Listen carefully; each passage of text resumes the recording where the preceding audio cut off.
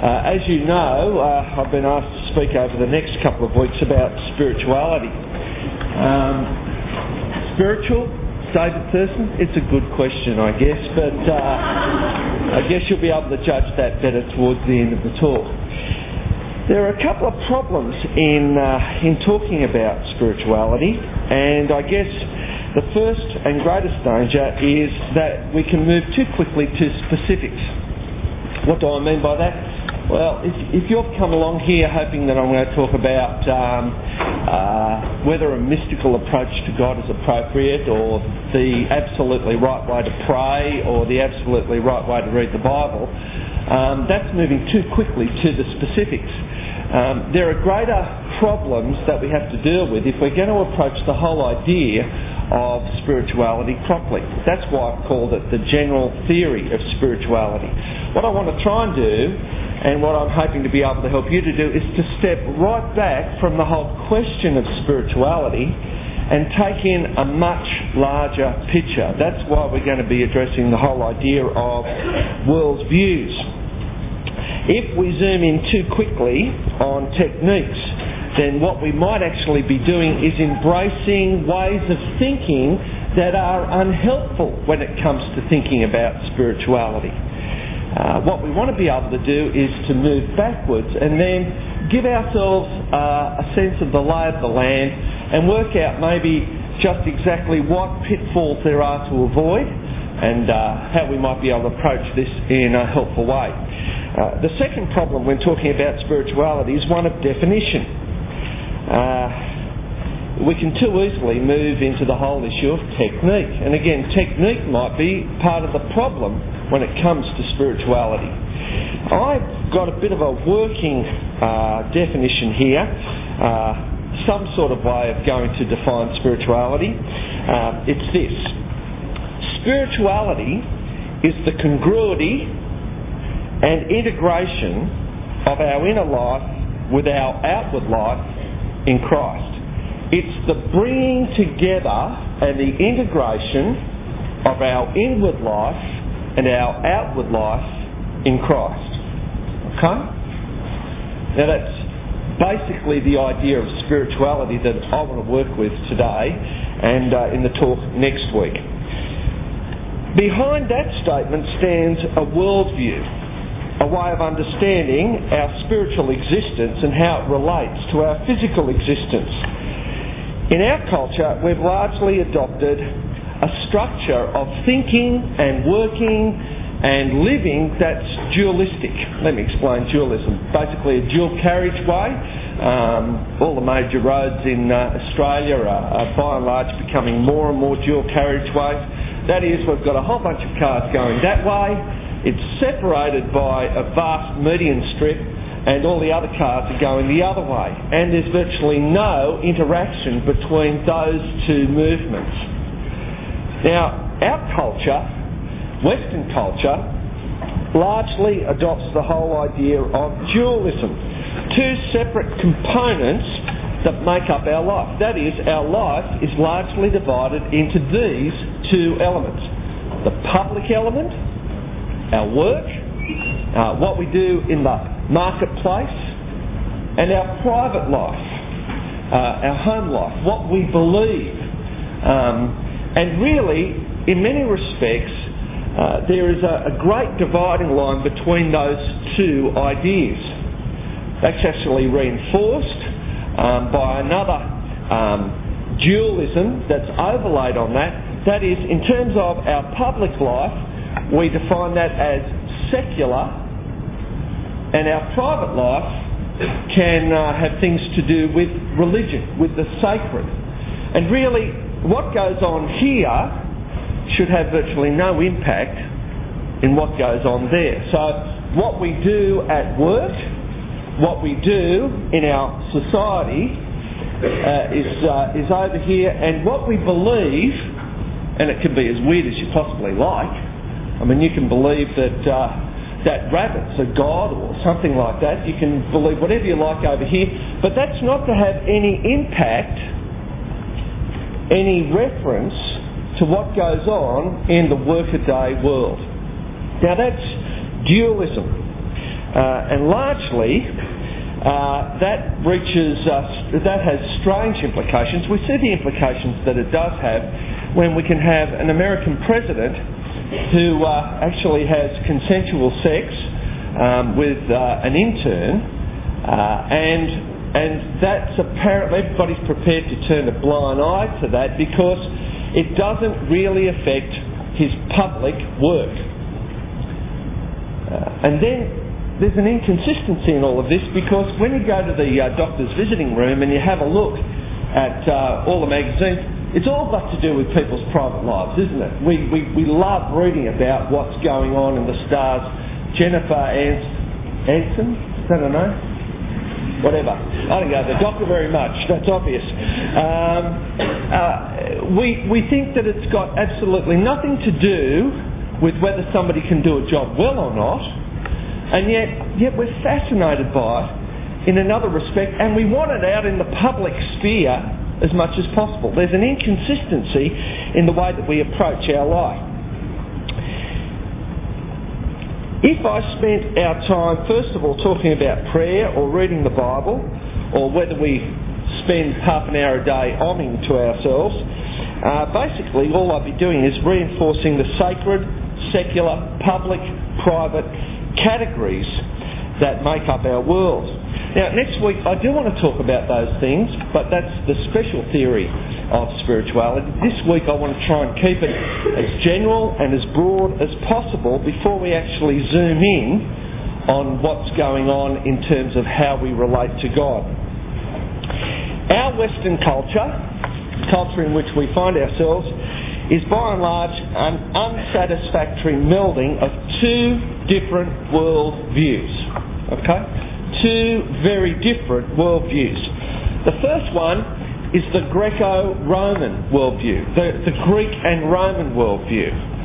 Aristotle was the tutor of Alexander the Great. Alexander the Great conquered half the world. And one of the things that he did most effectively was to plant Greek city-states and plant Greek culture and Greek language throughout that whole world that he conquered. The other worldview that we have in our Western culture is a biblical worldview. Since the conversion of Constantine, what's happened has been there's been an influx, a coming in of the way that the Bible sees how life should be. But what we need to understand is that these two worldviews don't actually nicely link up with each other. They're much more like oil and water. I mean, you might be able to shake it really hard for a while and it looks like it mixes, but as soon as it stops, it actually separates out. Now, what I've got before you there in your outline is a way of describing those two different worldviews, and I'm going to put them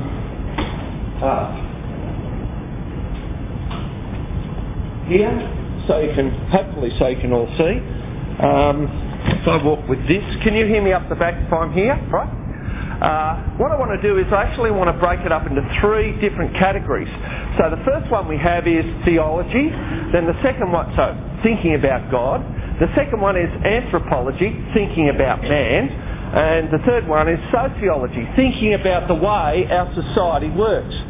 Now, of course, this is a fairly broad brush stroke approach, but I'm trying to give you an idea of how these two different worldviews work. So first of all, theology. It's dualistic. Can I focus it on? I'd love to be able to focus it. Is that better? I've got glasses. Is that better? Great, okay. So it's dualistic. It's those two ideas. So in Greek thinking, you've got God and you've got the world, and they're co-eternal. They exist together and they're equal.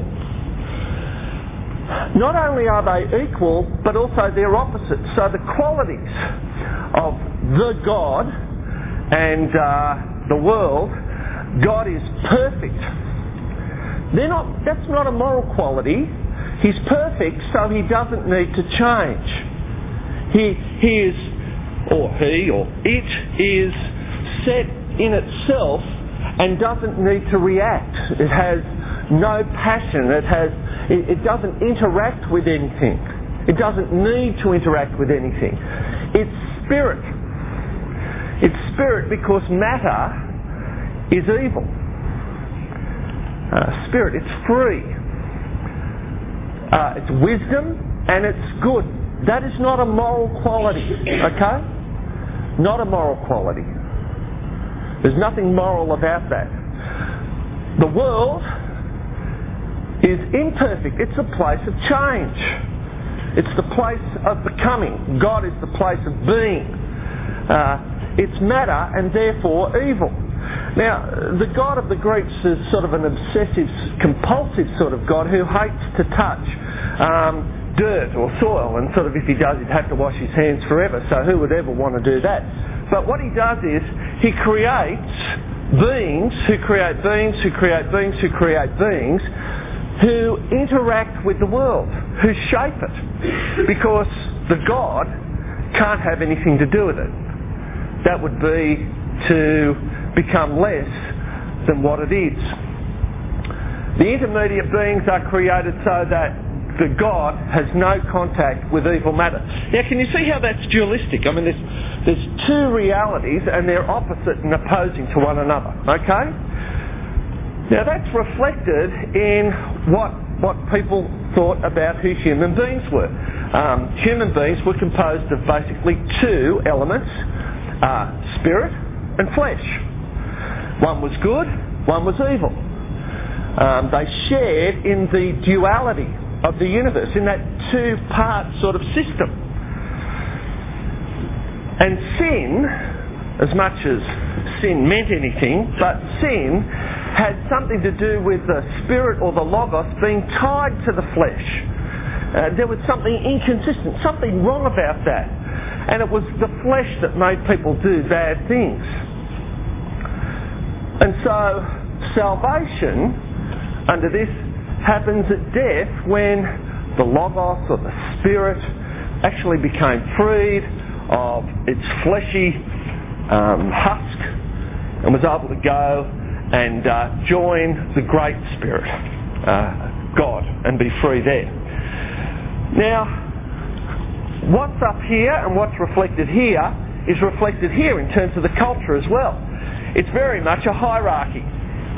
So in Greece and in Rome, all that talk about democracy didn't work down here. Basically, there was a huge number of slaves in both cultures, and in between the elite were the between the elite and the slaves were the freedmen, especially in Roman culture. But right up the top, you had the people who best approximated themselves to God. They didn't make anything. They might create, in a sense. They might observe and gaze upon wonderful works of art, but they didn't work with their hands. They had other beings in between them and manual labour who would do all of that sort of stuff. The person who was godly, godlike in the Greco-Roman world was somebody who had enough slaves, enough time and enough money to be able to contemplate the good things in life. So the dualism up here is reflected here and it's reflected here. Now, over and against that, we've got to put the biblical worldview, which looks nothing like... Isn't it wonderful when you have a look and you see that this picture is exactly the same as the other one that you had, and that's because you did a rush job this morning. So, what we'll do is we'll do it here. So in the biblical worldview, in Genesis, you have God and the world. And what we have is we have a situation where God creates directly.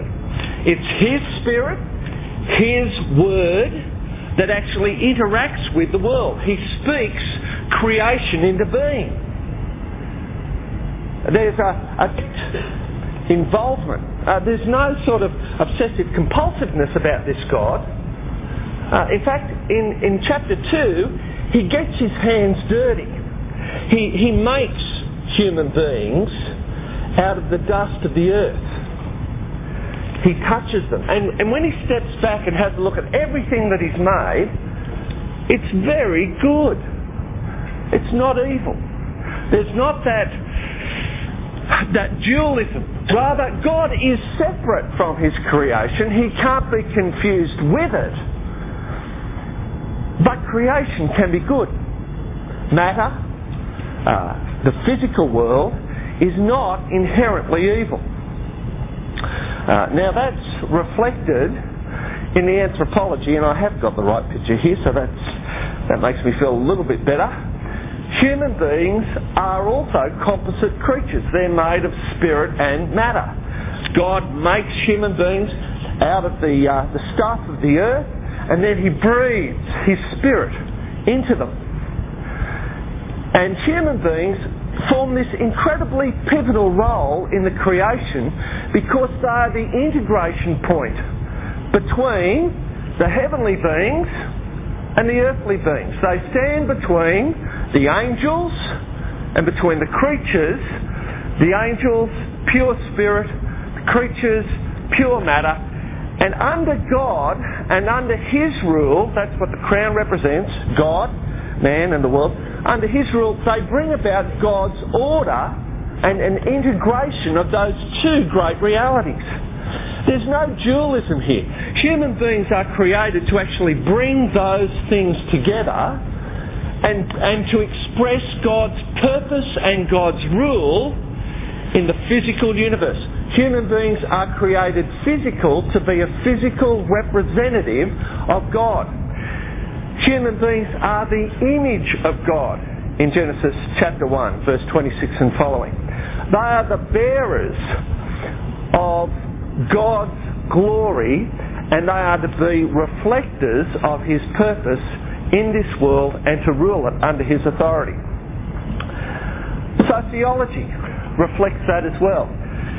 Sociology, in the biblical worldview, all human beings are made in the image of God and so are co-equal in worth. Everybody has the image of God. Even within the monarchy of Israel, even within that sort of situation, the role that David or the other kings had, or the role that the priests had, even though they had great power, they didn't have pure autonomy. They had power to serve. They had power to help the people. They had power to be able to help people know God better and be better able to serve him, and to have a culture which was distinct, different. See, the other thing about the biblical theology is that it's the story of a God who doesn't stay up there unwilling to touch the earth. It's actually the story, a real story of a God who enters history and enters into the very fabric of time and space and interacts in a real way with people and a nation and a culture, and ultimately the crowning event of his preparedness to contact matter is the incarnation, when God himself takes up residence within this culture. Over and against the hierarchy of the Greek world, we have that great statement by Paul in Galatians 3:28 that there is no Jew or Greek, slave or free, male or female, for all are one in Christ. Suddenly, in the flowering of the biblical world, there's not a hierarchy, but there's actually a place of unity, where there is giftedness, where there is purpose, where it comes together, and human beings are able to interact with God and interact with each other in a helpful way and form a new society. And do you want me to leave that up there, or?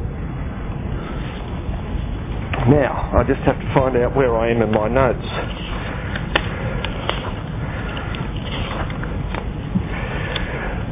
As I said, our civilisation basically incorporates both of those sorts of ideas at different levels.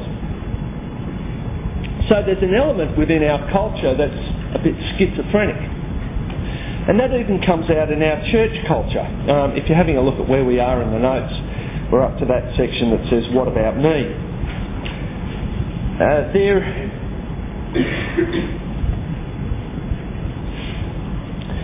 While Western culture has proved initially very strong, as time has gone on, the weakness has begun to show itself. Medieval society, if you think about that, certainly had a hierarchy. The ideal of the elite changed from being the landed gentry who had everything and was able to contemplate the one, to a hierarchy where the church basically stood right up the top, and the person who had time and the leisure to be able to do anything were basically churchmen. They were up the top of the ladder and the peasants were down the bottom, and in between were the nobility. Our culture is a blending of those two ideas, and it continues to be the case. Let me give you an idea of where we have an influence of that Greek and biblical way of thinking. It's the way we talk about death nowadays. When somebody dies, we say that they've gone to heaven. What happens when people die? They go to heaven. Now, in one sense, I guess that's a reasonably accurate way of speaking about things, but it's not ultimately true. Ultimate reality in the New Testament is physical reality that's declared by the resurrected body of Jesus Christ. Ultimate reality is not us wandering around the sky with big pigeon wings stuck on our backs, plucking harps. It is an absolutely integrated reality, a physical reality with new bodies in a world that is reconciled to God, and in a world where there will be things to do. We will have physical bodies. Saying that when we die we go to heaven is basically talking about something that is only a step along the way. It's not the final destination. And what we need to do is we need to reclaim the great vision of the Bible, and that is a new heaven and a new earth. Otherwise we're being too spiritual. We need to actually embrace what the Bible says, and that's a real physicality. The resurrection body of Jesus almost is becoming simply a tool in apologetics nowadays, rather than our individual and corporate hope. Where do I want to finally end up? I want to end up with a new body. That might surprise you, but I do. I really do want to end up with a new body. And I do want to end up in a new earth. I do want to see what reality was meant to be. I do want to experience what I've missed out on. I do want to see how what I see in the best of you, and sometimes in the best of me, and the best of the world, is only a pale reflection of redeemed physicality. See, that's spiritual. That's spiritual. The danger is we get hooked up in Greek thinking and somehow we go off with the fairies, literally. And we miss out on the absolute concreteness of the biblical reality. Let me give you another example of that. There's a danger of hierarchy within Sydney evangelicalism when it comes to work. We're going to talk a bit more about that next week, but let me sort of uncover some of the Greek thinking behind some of Sydney evangelicalism when it comes to work. It's very easy to take pot shots at careerism. And there is almost implicit with some of the language in which we talk about ministry and work, the idea that ministry really does occupy a much higher standing in the scale of things. There is a hierarchy, and if you're in full-time paid ministry, then that's really the best thing that you can do. And if you're not, well, nobody really says it, but by implication it's sort of like second or third best. And the thing that you should do is make sure that you don't flog the office stationery, and make sure that you give plenty of money for the people who are doing the real job. So make sure you have jobs that earn lots of money. Now, in that, there is Greek thinking. You can smell the souvlaki coming your way. Because that's not what the Bible says. There is not a hierarchy at that point. There are gifts. There are opportunities. But primarily what the Bible is saying is that you, in what you're doing, wherever you are, in the context in which you are involved in ministry. Ministry. It's not second best. It's actually the place where by gifting and opportunity, God has placed you so that you might serve Him and you might serve your neighbour. Now, we're going to have to do some thinking about that next week, but one thing that I want to kick over the category that one thing is better than another. Gifts, opportunity, call. We've got to be careful of the way that we too easily suck in a worldview that stops us from understanding true spirituality, true biblical spirituality. What you do in your body the rest of the 6 days a week outside church is spirit, and just as spiritual as so many other things. What we have to do is we have to work really hard to try and reclaim the real meaning of spirituality. So let's just step back again and have a look at it where we've been. In a general theory of spirituality, what we want to do is make sure that we don't zero in on technique too quickly. What we want to be able to do is to stand back and survey the culture in which we live. Because the culture in which we live has already shaped the way that we begin to define what spirituality is. Our culture wants us to keep on defining spirituality in terms of our private world. In terms of, that's the sacred area of our life. And it has nothing to do with our public or secular area of our life. That divide, that wall between the public and the private, is something that is Greek in thinking. Now, there are sometimes helpful categories to have, but if they become more than categories and they actually become structures in our life, then we're missing out on the true biblical vision of spirituality. Not a divided life, but an integrated one. Not one where we're able to say, this is God's, and really, this is too, but he doesn't have a lot to say in it. You know, we just won't take the office stationery and we'll do a bit of evangelism and we'll try and start up a Bible study. All good things. But is that all there is in the rest of the other 6 days? Or do we have a vision of an integrated whole, a life composed in all of its components, a life where we're called to live every particle of our being and our time, every relationship, under the sway, the rule and the sovereignty of God. Spirituality is not simply about the spirit. Matter matters in spirituality. And we can't split the world in two. The task for us within this culture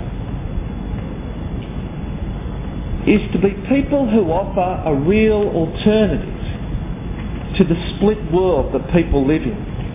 Now, let me tell you, we all inhabit that split world. We've grown up with it. It's a structure within our life that we've become comfortable with. And if somehow we're going to begin being the people of God in a new and different way, we have to begin tearing that dividing wall down. Just as in Jesus the dividing wall between Jew and Greek was torn down, so in Jesus we have to tear down the dividing wall between public and private, sacred and secular. And because our minds are so gripped by those two structures, it's going to take time. It's going to take your time more than it's going to take mine in a sense. It's going to take you working it out where you are, what job you're doing, what career you have, how you function within the world, how you redeem the time and redeem the opportunities that you're confronted with. Well, what are some conclusions? What I've tried to do today is to challenge you to think about spirituality in a way that doesn't reinforce the schizophrenic, the divided worldview that we often have. To see that the biblical worldview is one of integration, not separation. That when we become comfortable with the idea of separation, we're actually selling out to the Greek, to the Roman idea of what life was all about.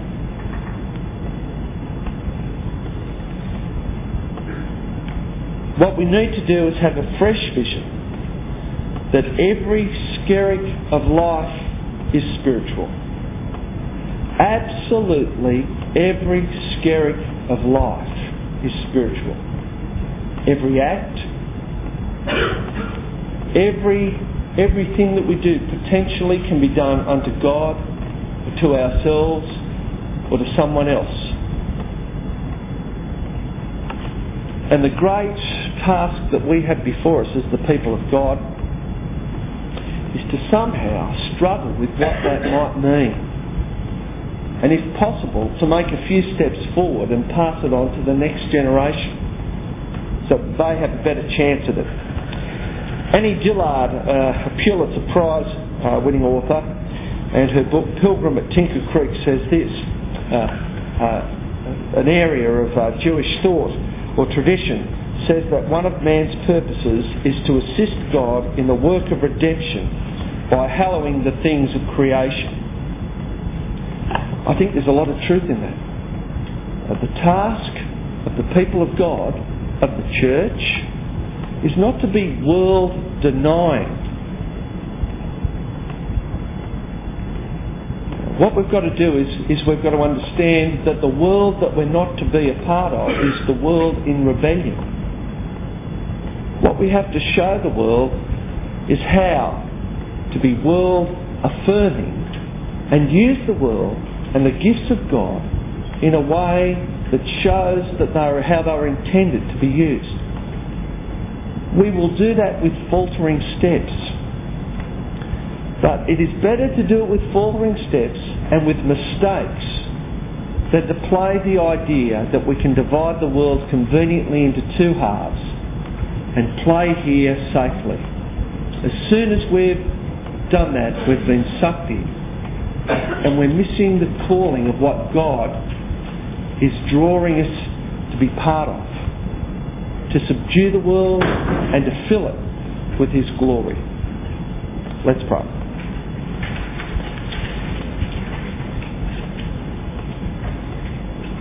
Our great God, You love the world that You created. You so loved it that You sent Your Son to become a human being, spirit and flesh, and that by His life, by His death, by His resurrection from the dead, to bring about a new beginning and offer us eternal life. A life that is incredibly physical. A life where there is an enjoyment in the world that You've created that we can only anticipate now. In Your presence,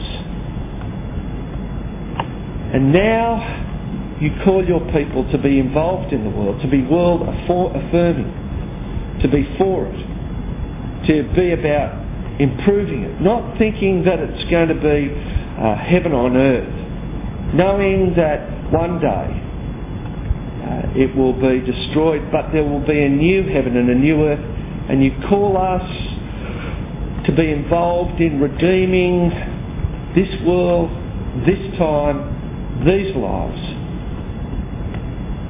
Thank you that you call us to something so great. And we come before you and we confess our inability, and we ask that your Spirit flesh and integrate our lives, that together as your people we might serve you and bring glory to the name of Jesus our Lord. Amen.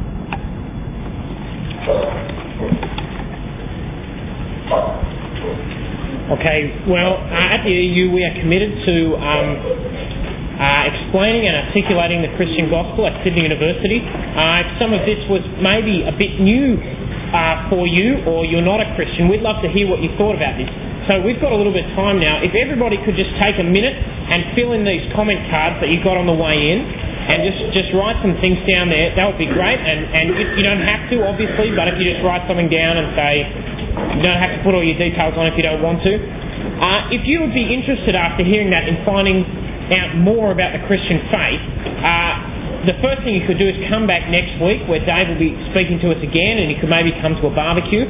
But I'd also like to know that we have a course called God's World, which runs on Monday afternoons from 5 till 6, which is specifically designed to introduce people to the Christian faith and to help people to think through it. So if you'd like to be involved with that, if you could tick the box, I want to find out more about Christianity, and we'd love to get in contact with you about that. Also, if you're keen to hang around for a bit, I imagine Dave will be here for a bit if you want to ask him some questions. And there's, I think, some afternoon tea. There's certainly, yes, there's afternoon tea out next to Stephen Roberts Lecture Theatre, and we'd love you to join us for that. So I hope you've had a good time, and welcome to EU, and we'll see you next week.